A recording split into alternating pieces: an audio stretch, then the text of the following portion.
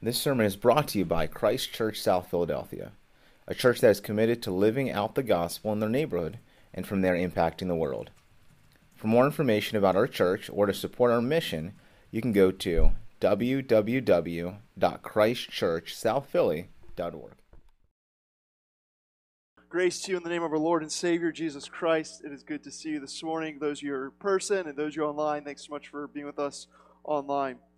If you have a Bible with you, which I hope you do, please turn to the Gospel of Luke. If you don't have a Bible with you, we'd love to give you a present of a Bible today. And so we actually have some right on the door there as you came in.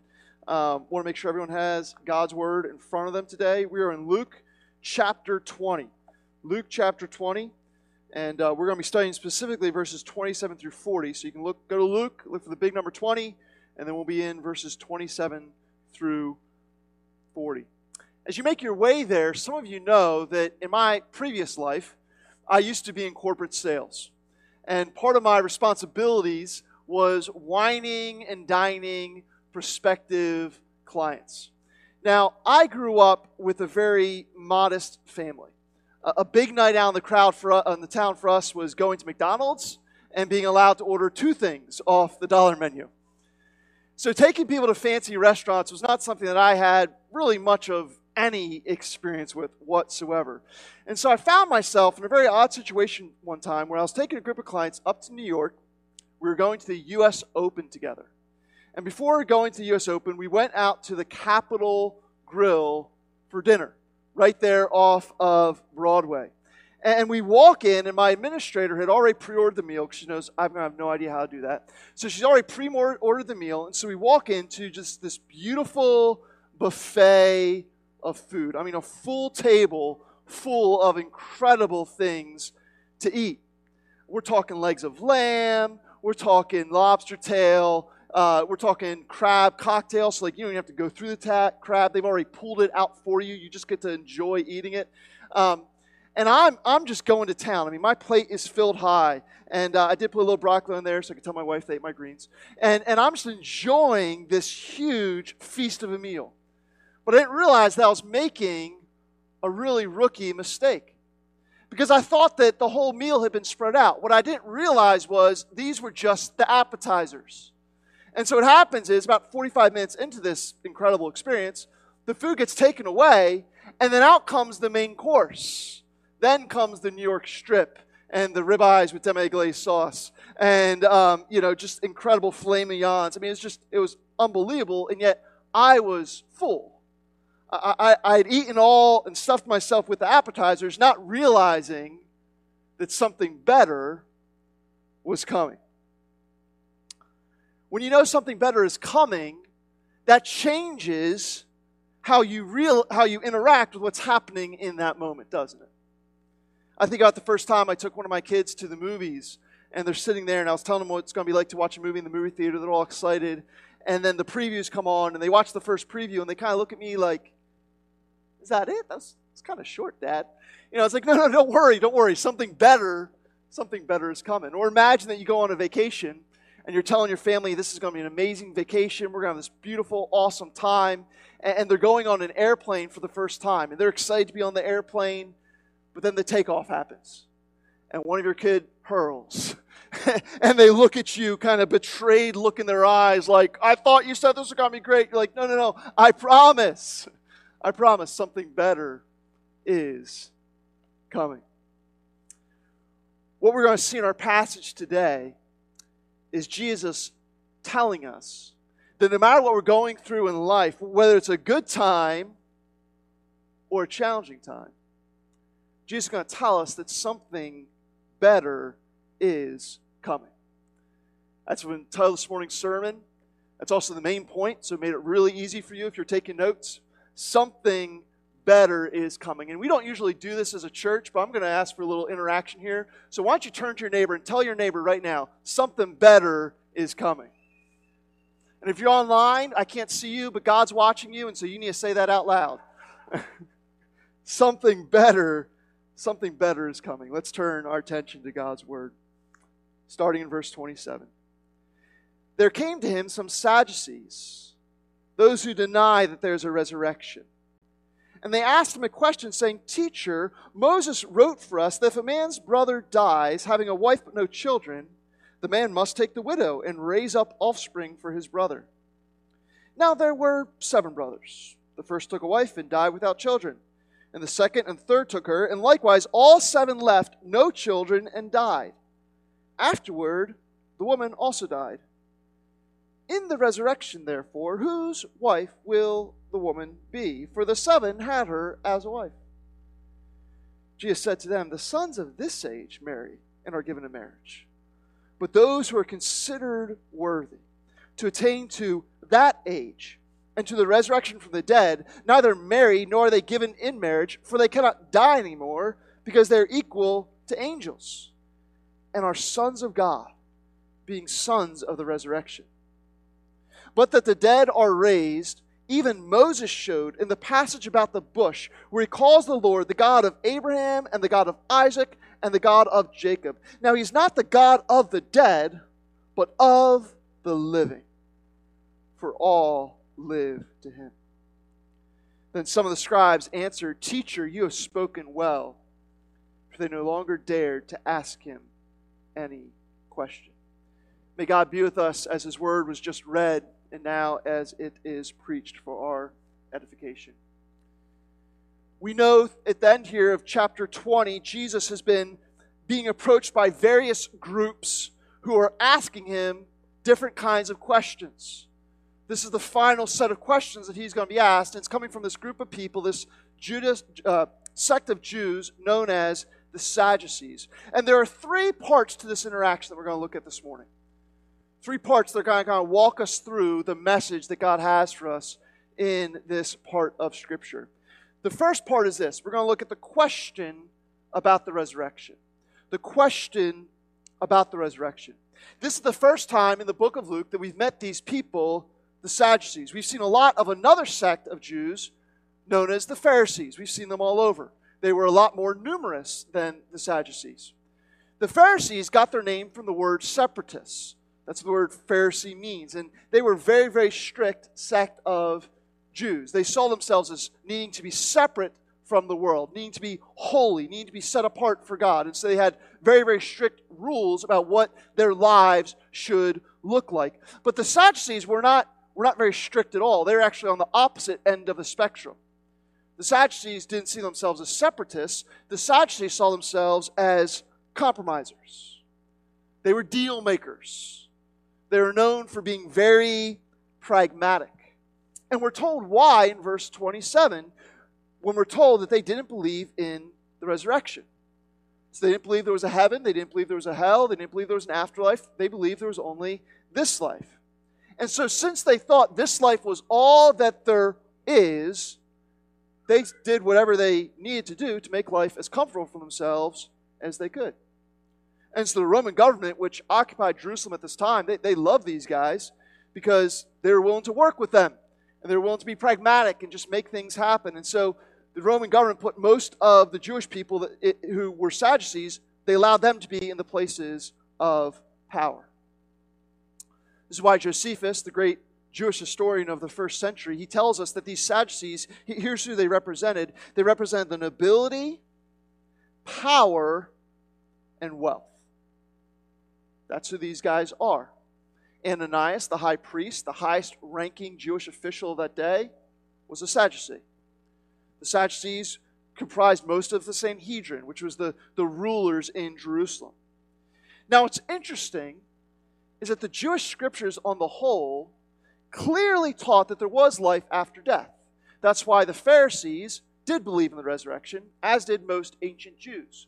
So, for example, the prophetic book of Daniel, in Daniel chapter 12, verse 2, says, "And many of those who sleep in the dust of the earth shall awake, some to everlasting life, and some to shame and everlasting contempt." Or the prophet Isaiah in Isaiah chapter 26, verse 19, "Your dead shall live, their bodies shall rise. You who dwell in the dust, awake and sing for joy." Or Job in Job chapter 19, verse 25 and 26, "For I know that my Redeemer lives. At the last he will stand upon the earth. And after my skin has been thus destroyed, yet in my flesh I shall see God." See, all these passages were in the Jewish scriptures, but what the Sadducees did is they pulled what I would like to call a Thomas Jefferson. Here's what I mean by that. You might be aware in history that Thomas Jefferson, he didn't like some things in the Bible. He did like some things, but he didn't like everything. And so what he did is he literally took his Bible and cut out the parts of it that didn't agree with his rationality.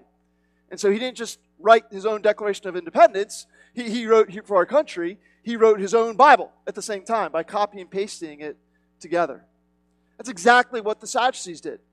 They just cut out the parts of the Bible they didn't agree with. So they threw out the prophets. They threw out the Psalms. They threw out the books of history. They threw out the books of wisdom. They said only the Torah, which is the first 5 books of the Bible, Genesis, Exodus, Leviticus, Numbers, Deuteronomy, only the Torah is actually God's real word. And that's how they justified rejecting the resurrection. It's not in the Torah, and so because it's not there, it's not really from God. And I just think how easy can that be for us as well. Then when there's something that we think, when we have our preconceived ideas and those come up against God's word, what gives is God's word. How easy it is for us to cut out parts of Scripture that don't conform to the desires we have for ourselves and our own way of thinking. It's very easy for us to be like these Sadducees, isn't it?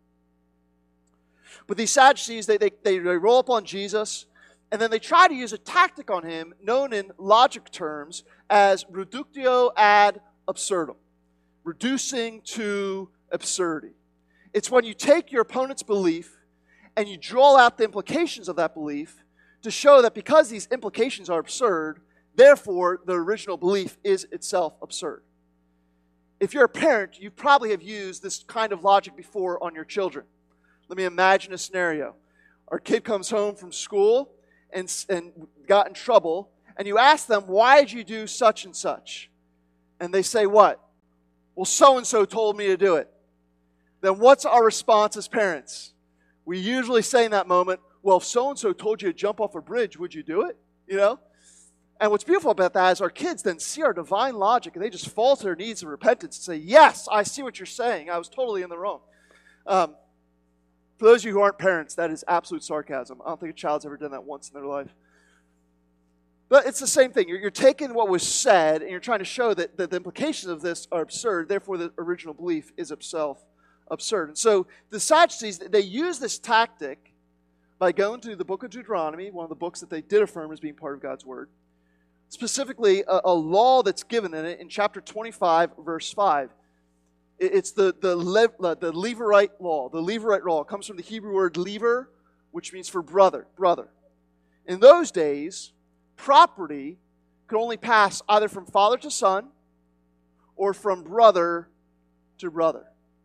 And so if a man died without having a son, his wife would lose everything because she couldn't own property. She'd be in an incredibly vulnerable state. So in an act of compassion by God, he didn't want to leave women vulnerable to being exploited and taken advantage of and taking that which should be theirs away from them. No, God cares about everyone, and so God wants to make sure that he put protections into his people's laws about how to deal with this. And so what he did in tremendous compassion is he said that if a wife, if her husband dies, leaving her no child, no son to care for her, then that man's brother should marry her. And then they could have a child together, a son, and that son would be able to care for his mother. And not only that, but that son would carry on the name of her original husband who had died. And again, that's really weird for us to think about, in this day and age. But in that day, it was a tremendous act of compassion. And so the Sadducees, they cite this example, this is what happens, and then they throw out this kind of hypothetical situation to Jesus. Imagine a woman, she marries this guy, and he has 7 brothers. And he dies, and they have no son together. Then she marries the next brother. They die. He has no son together. Then she marries the next brother. He dies. They have no son together. And it just keeps going on and on and on. Now, if I was Jesus, I'm saying time out for a second. What brother is going to keep marrying this woman? Apparently that's a death wish waiting to happen. But anyways, the hypothetical situation goes on. And they're saying, in the resurrection, in the next life, who's she going to marry to? Because here on earth, she was married to all these different guys at one time. And so in the resurrected life, where they're all supposed to be resurrected, which one of them is she actually going to be married to? Right, their point is, do you see how silly that is, Jesus? Like, this is supposed to be a mic drop, walk away. We just proved there is no resurrection.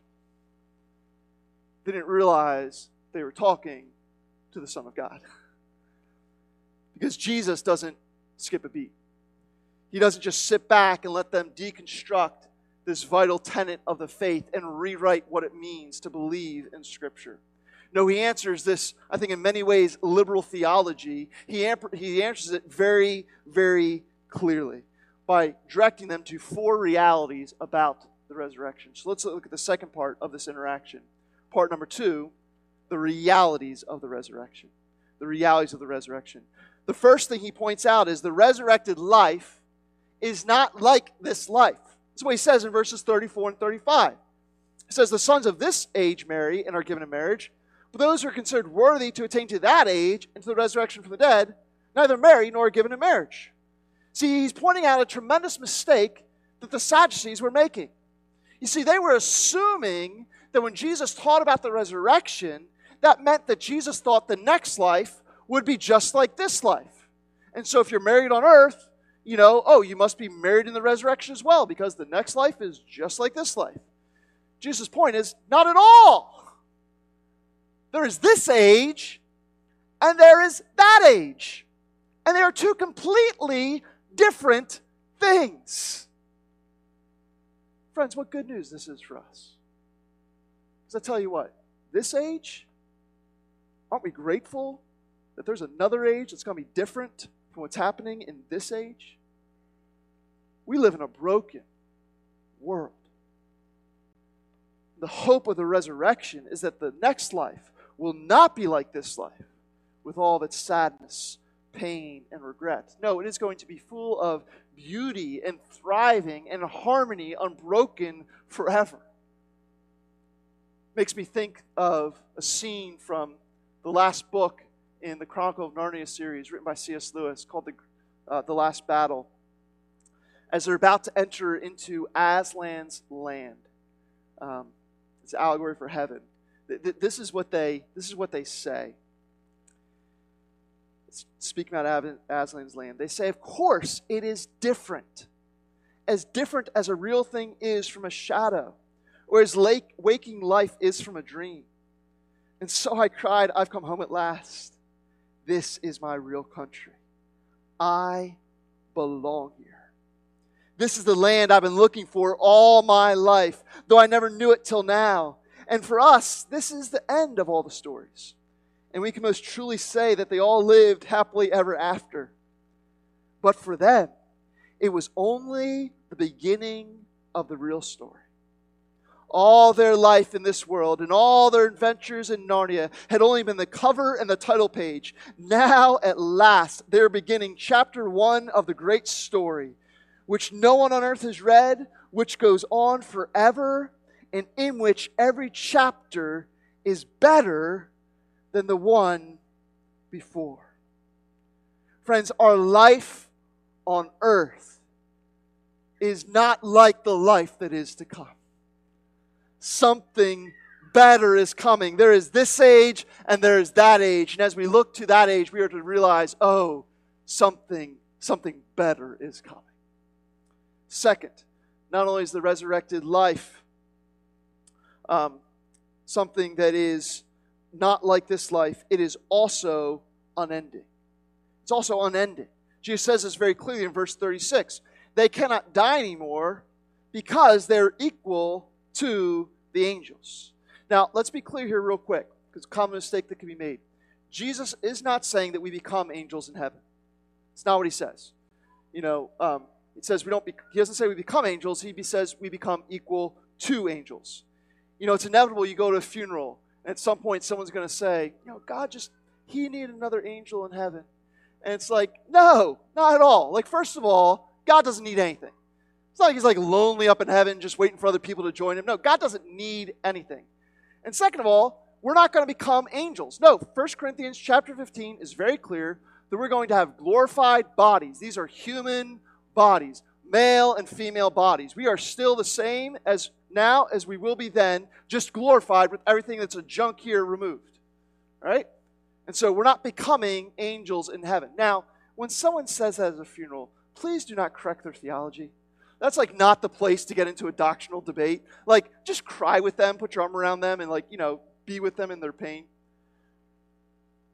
But what is Jesus talking to here is he says that we become equal to angels. Well, he tells us what he means by this. We're equal in that we cannot, like them, we cannot die anymore. We're equal to them in that we are both immortal when we get into the next life. What does immortality have to do with not being given in marriage? Why is Jesus saying that, hey, when you're immortal, you're not going to need to be married anymore? What's the connection there?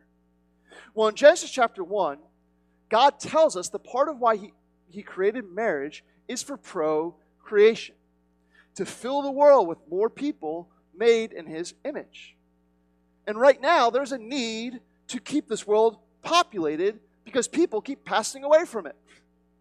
But the resurrected life is unending. No one passes from it, and so there is no need in the resurrection for procreation. And so here on earth, we need these things, but not when we get to heaven. If you think about it, here on earth, every good time we have is always tinged with a sadness that it's going to end, isn't it?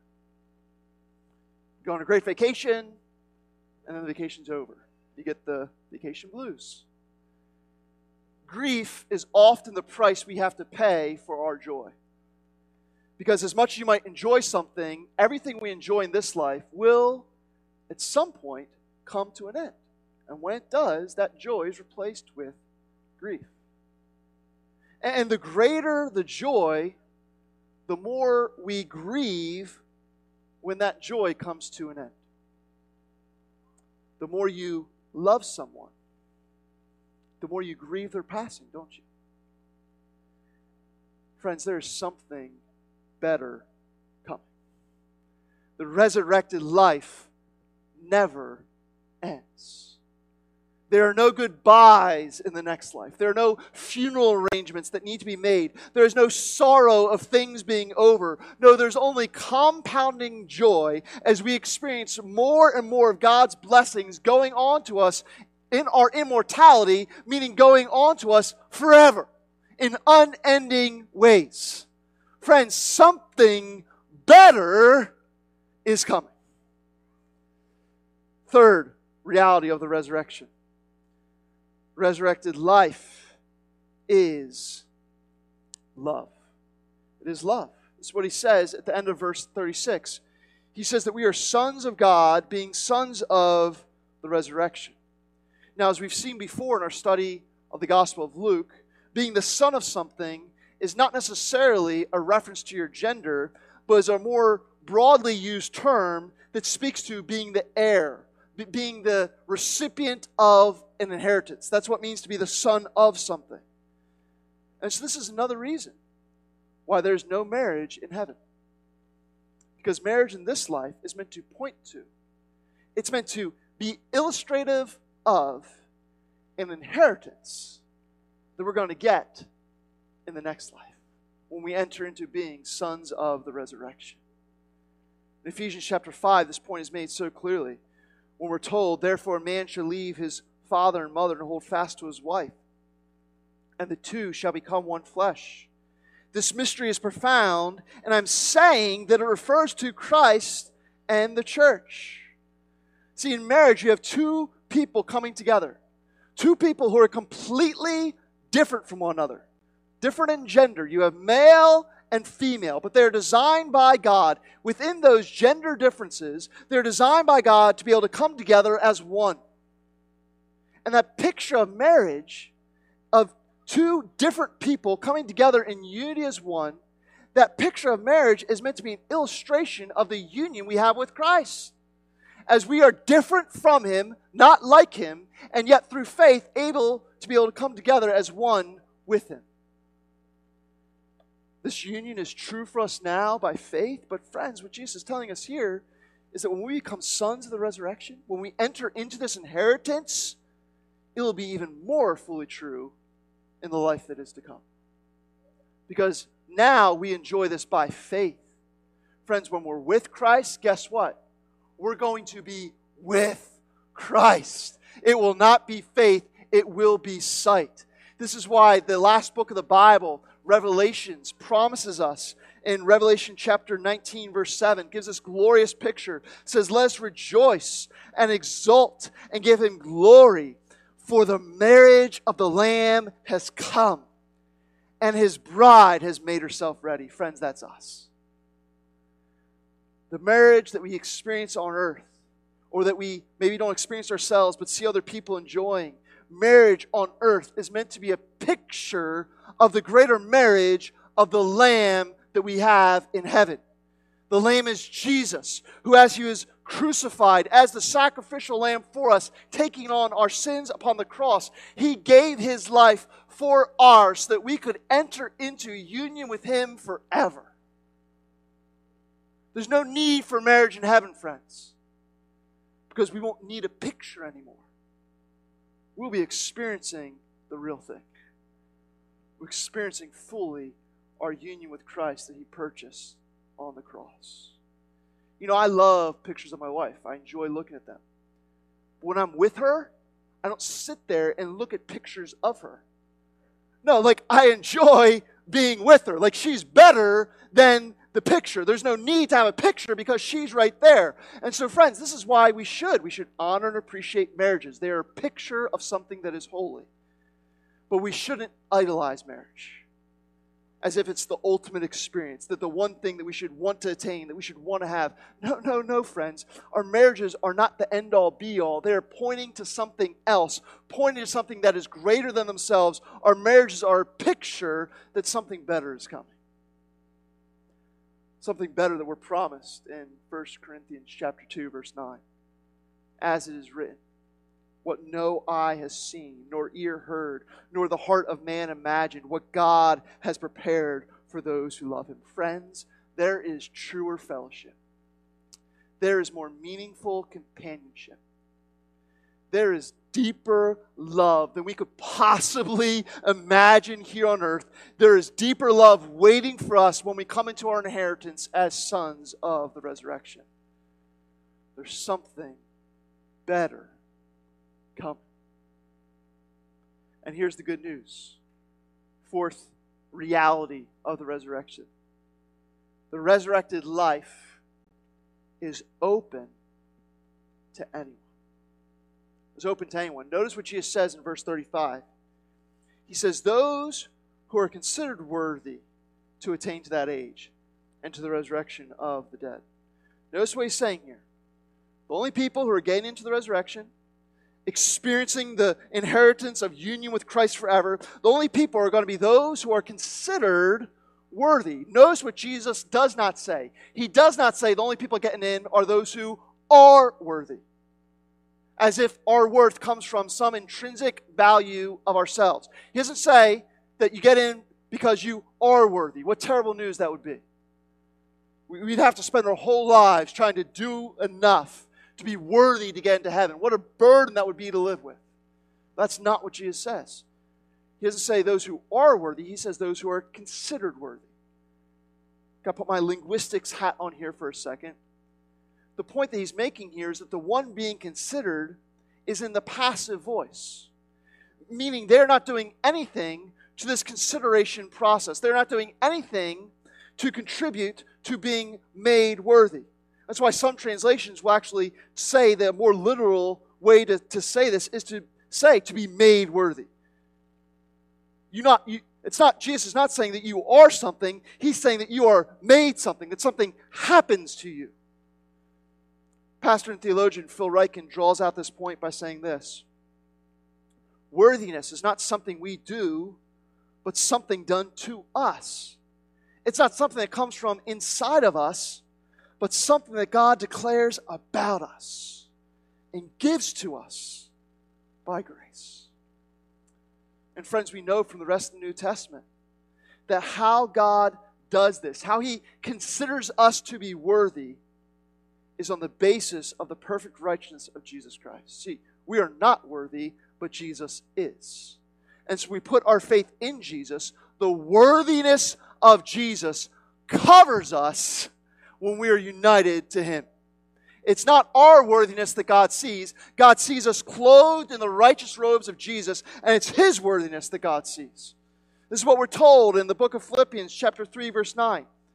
It's not having a righteousness of my own that comes from the law, but that which comes through faith in Christ. The righteousness from God that depends on faith. And friends, this is why anyone can be counted worthy for resurrected life with God forever. It doesn't matter what you've done. It doesn't matter the shame you carry. It doesn't matter the guilt upon your heart. It doesn't matter your regrets. It doesn't matter your experience of brokenness. Anyone can be counted worthy because our worth does not come from us. It comes from being covered by Christ. And so, friend, you need to hear today that if you are sitting here and you feel like your sin has distanced you from God, if you feel like you are too far gone to be made right with God, if you are sitting in condemnation and feeling condemned over ways that you have failed God, friends, you need to hear on the authority of God's Word that regardless of how you feel about yourself, if you have placed your faith in Christ, you are now covered by Jesus. And as God looks at you, covered by His Son's perfect righteousness, God looks at you, and regardless of how you feel, God says, worthy. Worthy. That is how you are considered right now by faith in Christ. You are considered as worthy. And God is not taking a vote and asking for your feelings to be counted into that consideration. No, He declares you in Christ worthy. What good news this is for us. We are counted worthy in Christ. And because of that, because we're covered in Him, we are now welcome to enjoy resurrected life with God forever. There's something better coming. But how do we know this is true? Often when you hear news this good, it can feel like this is news that's too good. There must be some catch. Like, how do we know this is actually true? This past week I was watching an interview with Sam Harris, who's a pretty noted atheist, and he was talking about faith. And he was saying that faith is belief despite your rationality. Faith is just blindly believing things. But Jesus doesn't define faith like that at all. He never tells us just to blindly believe in things. No, but we're going to look at part 3 here. We're going to look at part 3 where Jesus gives proof for the resurrection. Jesus gives proof for the resurrection. Faith is not blindly believing things. Faith is believing the evidence that God has provided. Faith is believing the revelation that God has given. Faith is responding to something. It's not putting our minds aside. It's actually thinking more deeply. That's what faith is. And that's why we probably shouldn't take our definitions of faith from an atheist. Probably go to God's Word and what God has to say about it. So let's look at part number 3, the proof that Jesus gives for the resurrection. Proof for the resurrection. There's so much that Jesus could have said to prove this. So many different places He could have gone. He could have simply pointed to Himself, right? That's what we celebrate at Easter. Jesus said in other parts of Scripture, I am the resurrection. Like He's going to die and He's going to come back to life to show that there is life after death. Like He Himself is walking proof of the resurrection. But that's not where He goes with these guys. It's very interesting. That's not where He goes. Look what He says in verse 37. He says, but that the dead are raised, even Moses showed in the passage about the bush. He takes them back to the book of Exodus, which is one of the books that these guys would have affirmed as actually being God's Word. He takes them to a chapter that's recounted in Exodus chapter 3, verse 6, the time when Moses says, God, who are you? And God identifies Himself. I am the God of Abraham, the God of Isaac, the God of Jacob. Those are the 3 patriarchs of the Israelite nation. See what Jesus is doing here? He's going back to something that they already believed in. And He's going to show them how what they already believed is only justified if they actually believe in what He's saying. What a lesson this is on how to reach people. Don't just say you're wrong about something, but find common ground and show how that common ground that you agree upon actually presupposes that you agree and actually believe in Christ. Right? It's something that we've talked about a lot with the issue of justice, for example. It makes no sense to care about social justice. It makes no sense to care about other people being treated with equity and fairness if you don't believe that people are made in the image of God. Because if we're just evolutionary beings, then actually what evolution tells me is natural selection, survival of the fittest. I should want to compete against you, not cooperate with you. Right? But people in our society, it's actually a good thing. They have a desire for social justice. And so it's actually an awesome opportunity to share with them the truth about God. Saying you don't believe that because of evolution, you believe that because of revelation. You believe that because God has made all of us equal image bearers of Him. And that's why you have this desire to cooperate and care instead of compete. Right? We take things that people already believe in and show how that belief is only justified by actually what God has revealed in Scripture. I could talk about that for a while, but just moving on. Notice what Jesus is saying here. He's drawing their attention to how it says God is the God of Abraham, the God of Isaac, the God of Jacob. Jesus is drawing their attention there to the verb tense, which is even more obvious in the original Greek. His point is that he's saying that if they were dead, then God would not say He's the God of, He would say He's the God who was. Was, the past tense. I was the God of Abraham. I was the God of Isaac. I was the God of Jacob. But that's not what He says. He says, I am the God of. I am. It's the present tense. It's ongoing. It's a continuing reality. And so the only way for God to be the God of them is for them to still be presently, ongoing, alive, resurrected. That's what Jesus says. He's the God of the living, not the God of the dead. The dead have ceased to be. But they haven't ceased to be. They're still living. And so He's not the God of the living. He's the God of the resurrection. All live.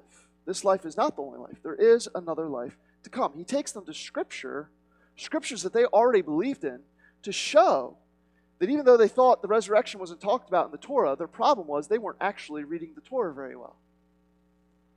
They thought they knew the Scriptures. They thought, hey, been there, read that, got that. And Jesus is saying, let me give you the author's interpretation.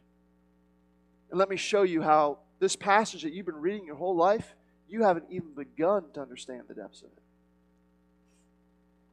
Friends, when we are confronted with questions from others, when you can have your own questions about your faith, we don't need clever arguments. We don't need complex philosophies. What we need is God's Word, because God's Word is life. What Jesus did here is the same thing we see Jesus do in the desert when He's being confronted by Satan. He goes and He quotes Scripture. Of all that Jesus could have done to prove the resurrection, He went to Scripture to show what God has taught. Because this isn't just a book of information, it's a book that as we read it openly, honestly, searchingly, friends, God meets us here. He meets us here. This is why the famous preacher, Charles Spurgeon, when he was once asked, how does he defend against objections to the Bible? He said very easily, I defend the Bible the same way someone defends a lion. I simply let it out of its cage. Friends, when we have our own questions and doubts, struggles and pains, we need to let the lion out of its cage. We need to go to God's Word and let God's Word have its intended effect upon our hearts. A common mistake that I see people make when they're struggling with their faith is they close this book. And they think because they have questions about this book, okay, I need to go think about this for myself. Friends, that's the last thing you should do. No, when you shouldn't engage less with Scripture, thinking that you understand it already. No. If you're having questions and doubts, that's showing you that there's more Scripture you need. It's showing you that there's a need and a gap between your knowledge and how God wants to meet you. And so don't close this book. No, open this book and study it even more. We don't say, okay, I know what this says. I've got that already. No, friends, you don't. The Sadducees didn't. Jesus needed to take them back to the Scriptures that they thought they had read 1,000,000 times before. He needed to take them back and show them how there was a greater depth than they could possibly imagine. And friends, if you've had questions about your faith, God wants to do the same thing with you. We answer our questions about the Bible by going to the Bible and allowing God to meet us here. And as He meets us here, He tells us many wonderful things. And one of them is that something better is coming. Something better is coming that's not going to be like this life. Friend, you need to hear today that your pain, has an expiration date. It doesn't change how you might feel about what you're going through, but that should give you strength to endure, because God has promised you that one day it will be over. The age to come does not carry with it the burdens of this age. It's not like this life. There's an expiration to every heartache that you currently feel. Not only is there an expiration to your pain, but there's unending joy to be looked forward to. And all our joys here are simply just an appetizer that God doesn't want us to kind of stuff ourselves with. No, they're an appetizer that are meant to whet our appetite for something greater that's coming. The compounding joy of God's blessings that never come to an end in heaven forever. As we think about the resurrected life, we're reminded that love is coming, and we should find comfort in that. In the midst of our heartaches and betrayals and ways that people can let us down in this life, friend, be comforted that there is true, deep, meaningful love of God that will be yours forever in the age to come. And you can enjoy and experience all that. You can walk away from this today being assured of that, not because you are worthy, but because in Christ God has counted you as worthy. And so, friends, what Jesus promised us here is He says that something better is coming. He's telling us that in your pain, there's redemption coming in the resurrection that He brings. He is telling you that in your suffering, there is healing coming in the resurrection that He brings. He is telling you in your heartache, there is love coming in the resurrection that He brings. He is telling you in your struggle against sin, there is deliverance coming in the resurrection that He brings. He is telling you in your loss, there's restoration coming in the resurrection that He brings. And so, yes, we can hope and pray and believe that God can give us a taste of those things now. Oh, yes, God, pour them out upon us, we pray. But we have His assurance based upon the truth of His Word and vindicated by His own resurrected life. We have the assurance of Jesus that as we are united to Him by faith, we will also be resurrected like He is, and we have eternal life to enjoy with Him forever. Our union with Christ, the marriage of the Lamb, the resurrection, friends, is real and true. And so because of Jesus, we can say with full assurance, something better is coming. Something better is coming. Let's pray.